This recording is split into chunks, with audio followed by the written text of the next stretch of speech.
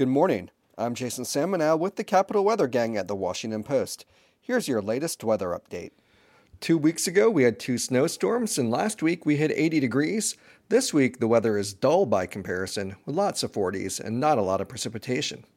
Today is partly sunny but rather blustery, as winds may gust to over 30 miles per hour. Highs are in the mid-40s but feel like the 30s. Partly cloudy and cold tonight as lows range from the upper 20s to low 30s.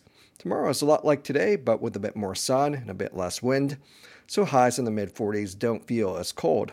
Late tomorrow night into Wednesday morning, we could have a little light rain or snow, but temperatures will probably remain above freezing, limiting the chance for accumulation. We dry out Wednesday afternoon with highs in the low 40s.